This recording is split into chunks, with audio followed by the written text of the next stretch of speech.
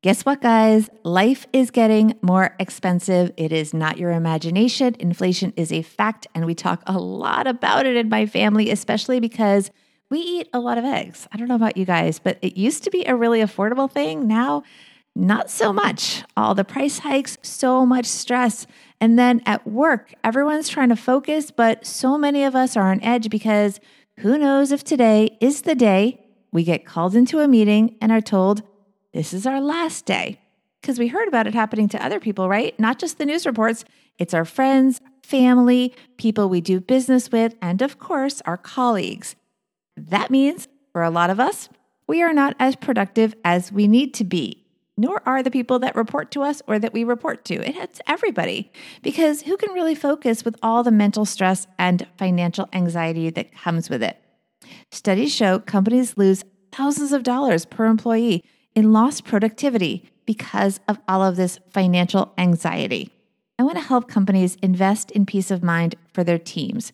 Without their best employees, at their best, everyone loses. So if you are feeling stressed at work, I want you to get in touch. I have a new venture called Financial Wellness Strategies. We have programs and resources for companies who value their employees' mental health and financial wellness.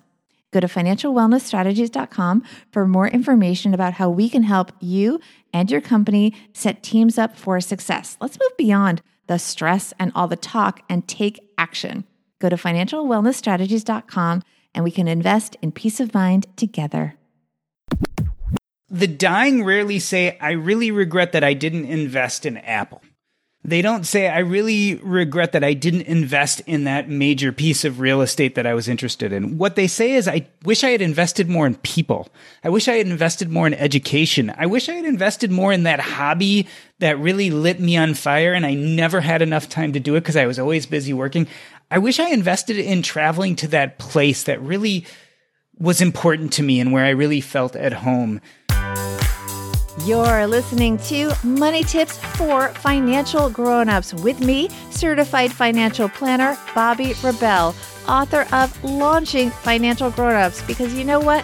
Grown-up life is really hard, but together, we got this.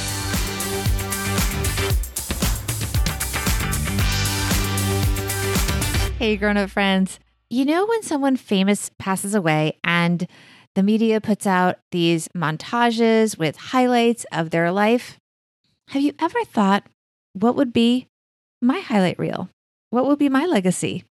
And is it really going to be something like, oh, yeah, they bought Microsoft stock at exactly the right time. Genius. Or maybe they really nailed that work presentation. Yeah, exactly. I don't think that's what you want. So I'm really excited about this week's guest. He is Dr. Jordan Grumet. He is also known as Doc G. He is the author of a new book called Taking Stock, a Hospice Doctor's Advice on Financial Independence, Building Wealth, and Living a Regret-Free Life. Jordan is still a practicing doctor, caring primarily for patients in hospice care. That means basically at the end of their life. So it's a time when there's a lot of reflection. The book was inspired by the stories that they told Dr. Jordan, Doc G, both about the way that they regret things, the things that they wish they'd done differently, but also the good stuff. Dr. Jordan Grumet has spent years blogging about financial independence and wellness. He also launched, by the way, the award-winning Earn and Invest podcast in 2018. In 2019, he received the Plutus Award for Best New Personal Finance Podcast. Check out Earn and Invest, but right now we're going to talk primarily about his new book. Here is Dr. Jordan Grumet, aka Doc G.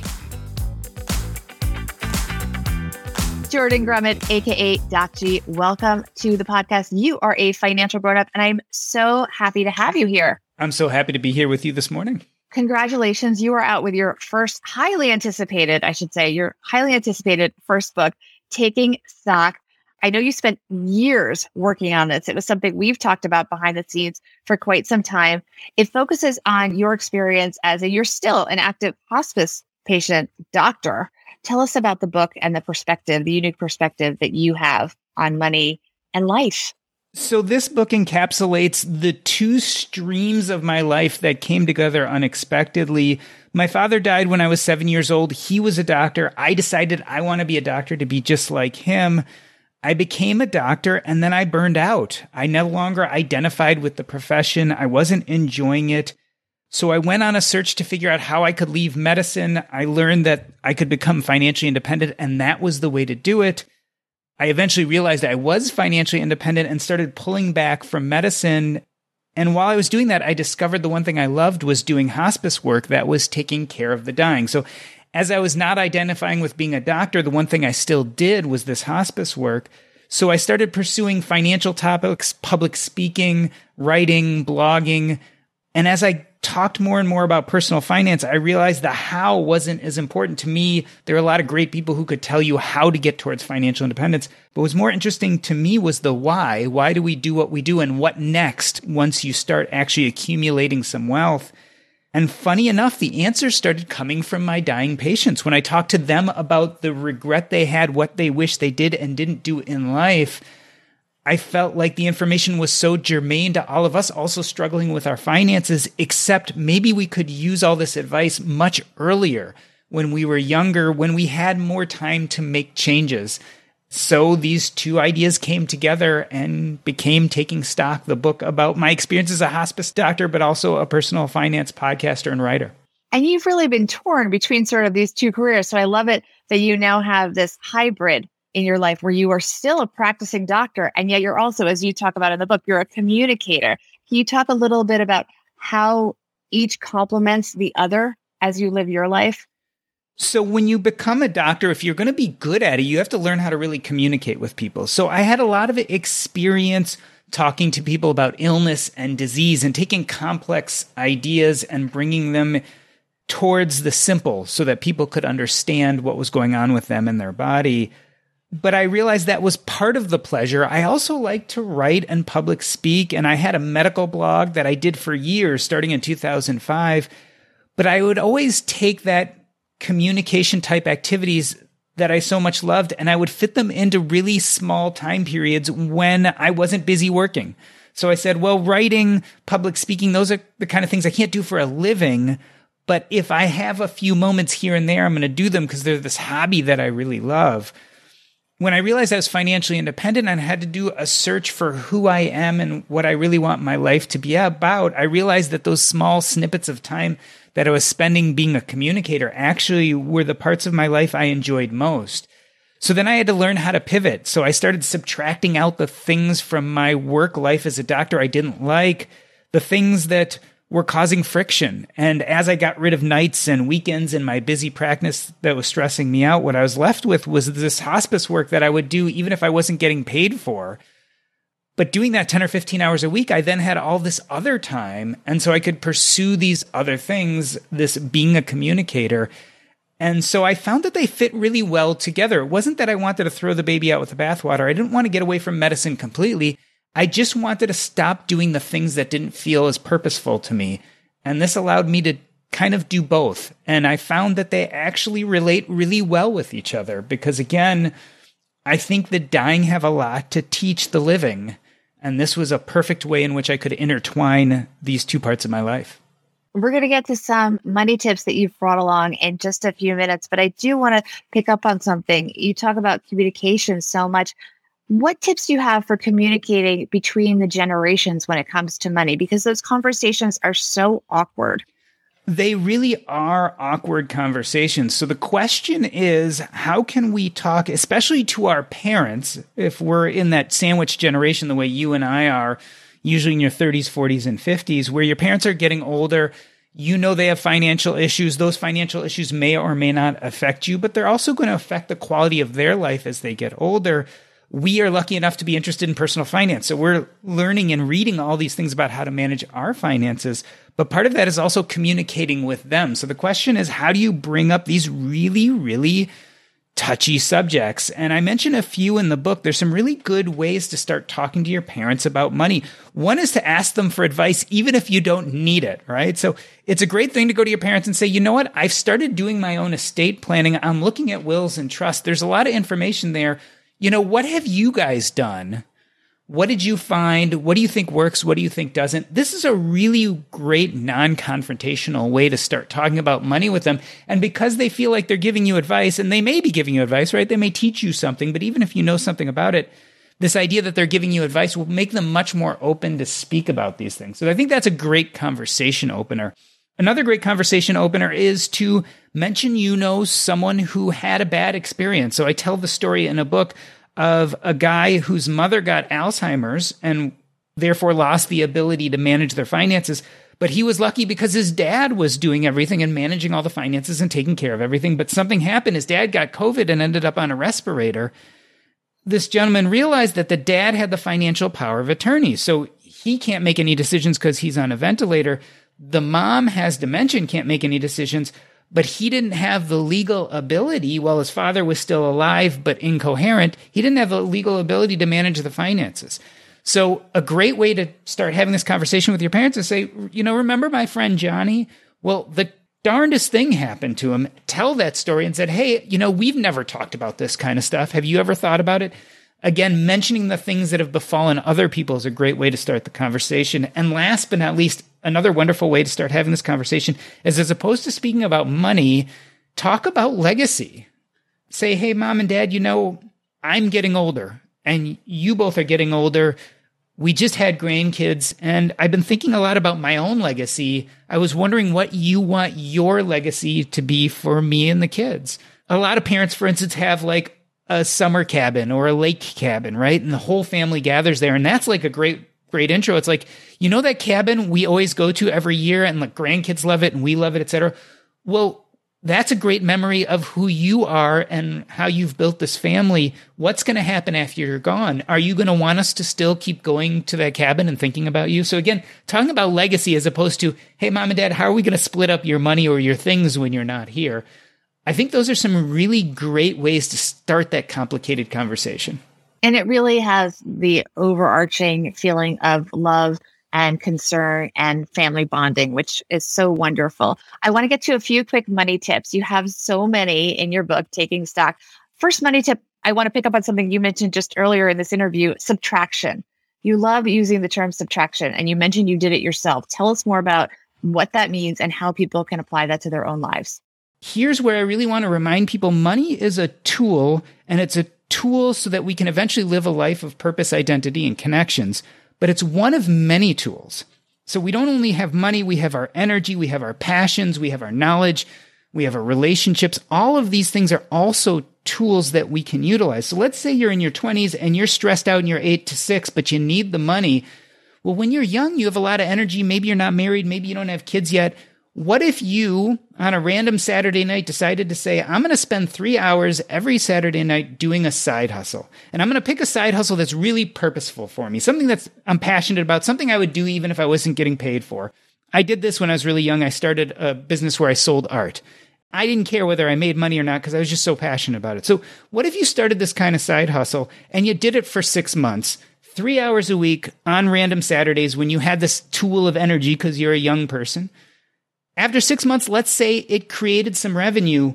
Could you not then, push back on the 8 to 6 and make it a 9 to 5 or maybe work 4 days a week? Maybe if you started building more revenue, you could start subtracting out your work, which you don't like, and adding in more and more of that side hustle, which is creating money. Let's say the other way around, it doesn't make any money. Well, then at least you spent 3 hours a week doing something that was full of purpose and passion for you. So there's no loss there. So the idea, again, is how can we utilize or toggle the different tools we have to start subtracting out the bad stuff now and adding in the good stuff, the stuff that helps us with purpose and identity. So I think we can use subtraction even at a young age. Sometimes that means changing employers and doing the same thing because you don't like your employer. Sometimes it means staying in the same job, but switching jobs from something you like less to something you like more. Sometimes if you have a little bit of financial space, it means backing off and working a little less and realizing you may not retire for 5 or 10 years later than you thought, but you'll be enjoying life today. So this idea of subtraction, I want to bring it into people's lives when they're young and when they're not as financially stable, and then definitely utilize it when your finances are better. And I just want to add to your point that I made the mistake of assuming I could not cut back when I was working crazy hours as a business TV anchor. And what I realized was that if I stood my ground and delegated some things to people that, it wasn't so good for my career, for example, to not be on the call to London at 7 a.m. or to not be on the call to Tokyo. This is when I was, in sort of a management position. I had to cede that, which maybe wasn't the best thing for my overall career. But I realized that I really could work an 8-hour day and not apologize. People said, when do you come in? And I just, I would say my hours are 10 to 6. And that was it. And I didn't apologize. And I was in a position where those were legitimate hours and nobody had asked me to work the longer hours. I just, for some reason, had it in my head that I had to. So I think that even if you are in a position where you need the job and you need the money, which was absolutely the case, really think about what would happen if you sort of not necessarily pushed back, but created boundaries more at work without apologizing and see how it goes. I think a lot of employers are a lot more receptive these days to employees kind of putting up some boundaries, as I said, and really, rather than have them burn out. I think most employers don't want you to quit or go to the competition because you're being burned out. And they're usually unaware that you're working so many hours. They just don't even know. And they might not even notice if you cut your hours so much. And the person that you delegate some work to might be very happy to have that higher profile assignment. I want to ask you just one more money tip. Talk about, we've had so much turmoil in the stock market as we record this in the summer of 2022. You talk about investing as wisely in your life as you do in the stock market. And I think this is an important money tip because we do sometimes get caught up because we see the numbers in our account. Sometimes we have emails that we may get that I've actually turned off at times. I don't necessarily want to know day by day what's happening in my retirement account. We don't need to know that. Elaborate more on this money tip about really focusing on your life versus the stock market. Well, here's again one of those great messages from the dying. If we're talking about investments, the dying rarely say, I really regret that I didn't invest in Apple. They don't say, I really regret that I didn't invest in that major piece of real estate that I was interested in. What they say is, I wish I had invested more in people. I wish I had invested more in education. I wish I had invested more in that hobby that really lit me on fire and I never had enough time to do it because I was always busy working. I wish I invested in traveling to that place that really was important to me and where I really felt at home. I think investments are important, but again, I think the monetary investments are just one of the many investments we make. And we tend to forget, we always talk about how money compounds, but we forget that experiences compound and knowledge compounds and relationships compound. And that ends up being our real wealth. That's that compound growth, that wealth that we build as we get older and older. And, that ends up being way more important than the money in the end. That ends up being what we live for. It's just really hard to see that sometimes, especially when we're young. And I also think that we put money out there as a goal because it's just so much easier than thinking about these really difficult things. Like, who do I want to be and what is living my best life? And do I have the energy to do that work now and forego the easy stuff? Because although getting to financial independence or having a lot of money isn't quote unquote easy, it's pretty knowable. Like, we know the steps. We know that we can work harder. We know that we can side hustle. We know that we can invest. These are all things, even if we don't quite understand them, we know we can find a blog or a podcast or a book that's going to teach us this. But it's much harder to say, what are those investments I need to make today in my purpose, identity, and connections? Because they're going to continue paying those important dividends. And it's the harder work. So we stay away from it and we ignore it. And we don't like this idea that life is finite and we might not eventually get to our true goals. So instead of working on those true goals, we work on something that's a lot easier, like money and career. Final question. What is the number one takeaway you've learned from the dying? What's your takeaway there? The number one takeaway, similar to what we were talking about, is invest first in your purpose, identity, and connections, and using that knowledge, then build a financial framework. So put purpose, identity, and connections first. That doesn't mean that we have to drop everything and go for a job we're passionate about. But before we start making all those financial decisions, I think we should have those ideas in the forefront so that we can be really intentional about doing things we don't like to do. So I'm not saying we should never do things we don't like to do.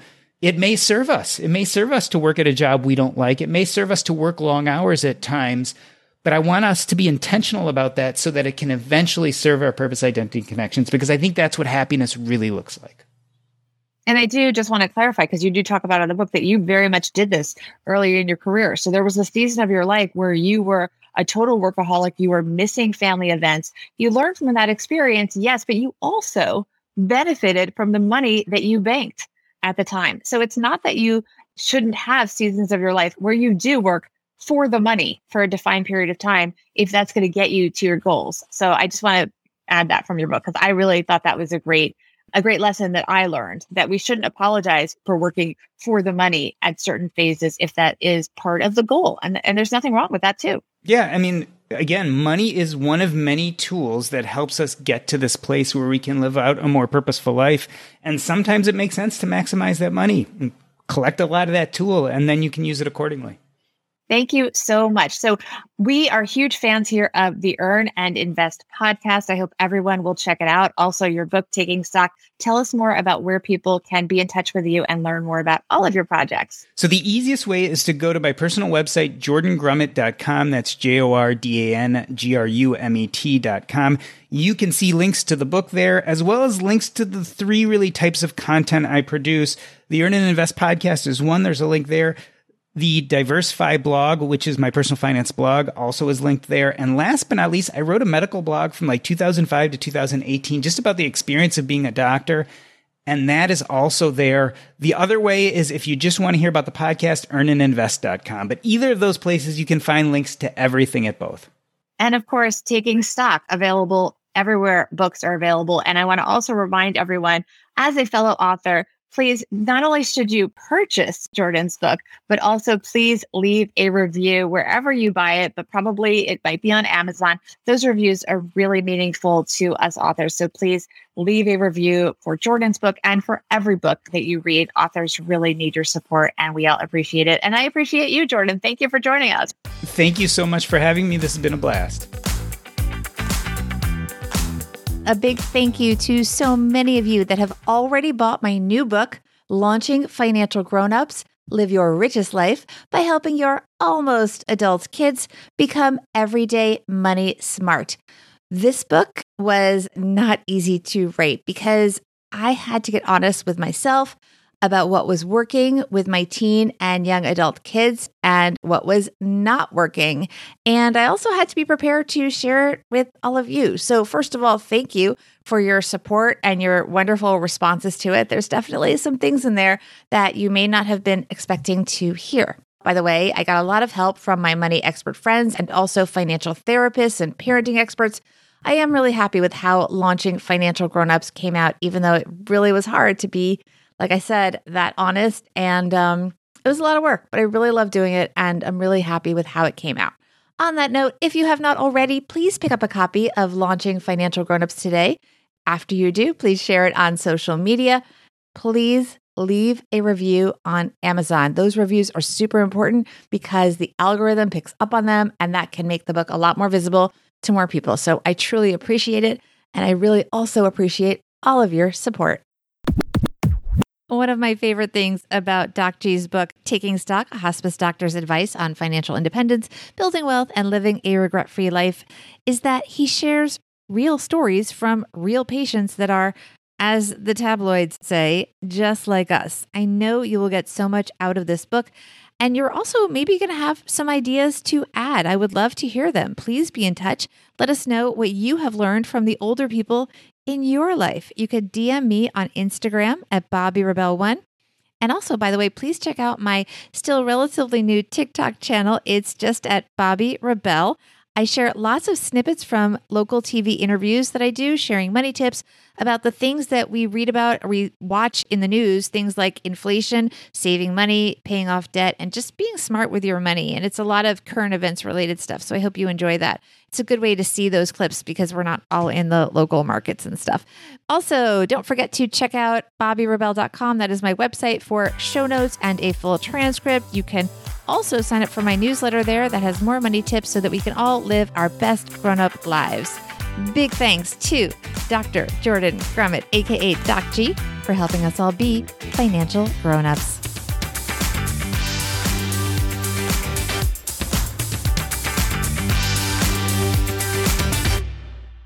Money Tips for Financial Grownups is a production of BRK Media, LLC. Editing and production by Steve Stewart. Guest coordination, content creation, social media support, and show notes by Ashley Wall. You can find the podcast show notes, which include links to resources mentioned in the show, as well as show transcripts, by going to my website, BobbiRebell.com. You can also find an incredible library of hundreds of previous episodes to help you on your journey as a financial grown-up. The podcast and tons of complimentary resources associated with the podcast is brought to you for free, but I need to have your support in return. Here's how you can do that. First, connect with me on social media at BobbiRebell1 on Instagram and Bobbi Rebell on both Twitter and on Clubhouse, where you can join my Money Tips for Grownups Club. Second, share this podcast on social media and tag me so I can thank you. You can also leave a review on Apple Podcasts. Reading each one means the world to me. And you know what? It really motivates others to subscribe. You can also support our merch shop, grownupgear.com, by picking up fun gifts for your grown-up friends and treating yourself as well. And most of all, help your friends on their journey to being financial grown-ups by encouraging them to subscribe to the podcast. Together, we got this. Thank you for your time and for the kind words so many of you send my way. See you next time, and thank you for supporting Money Tips for Financial Grownups.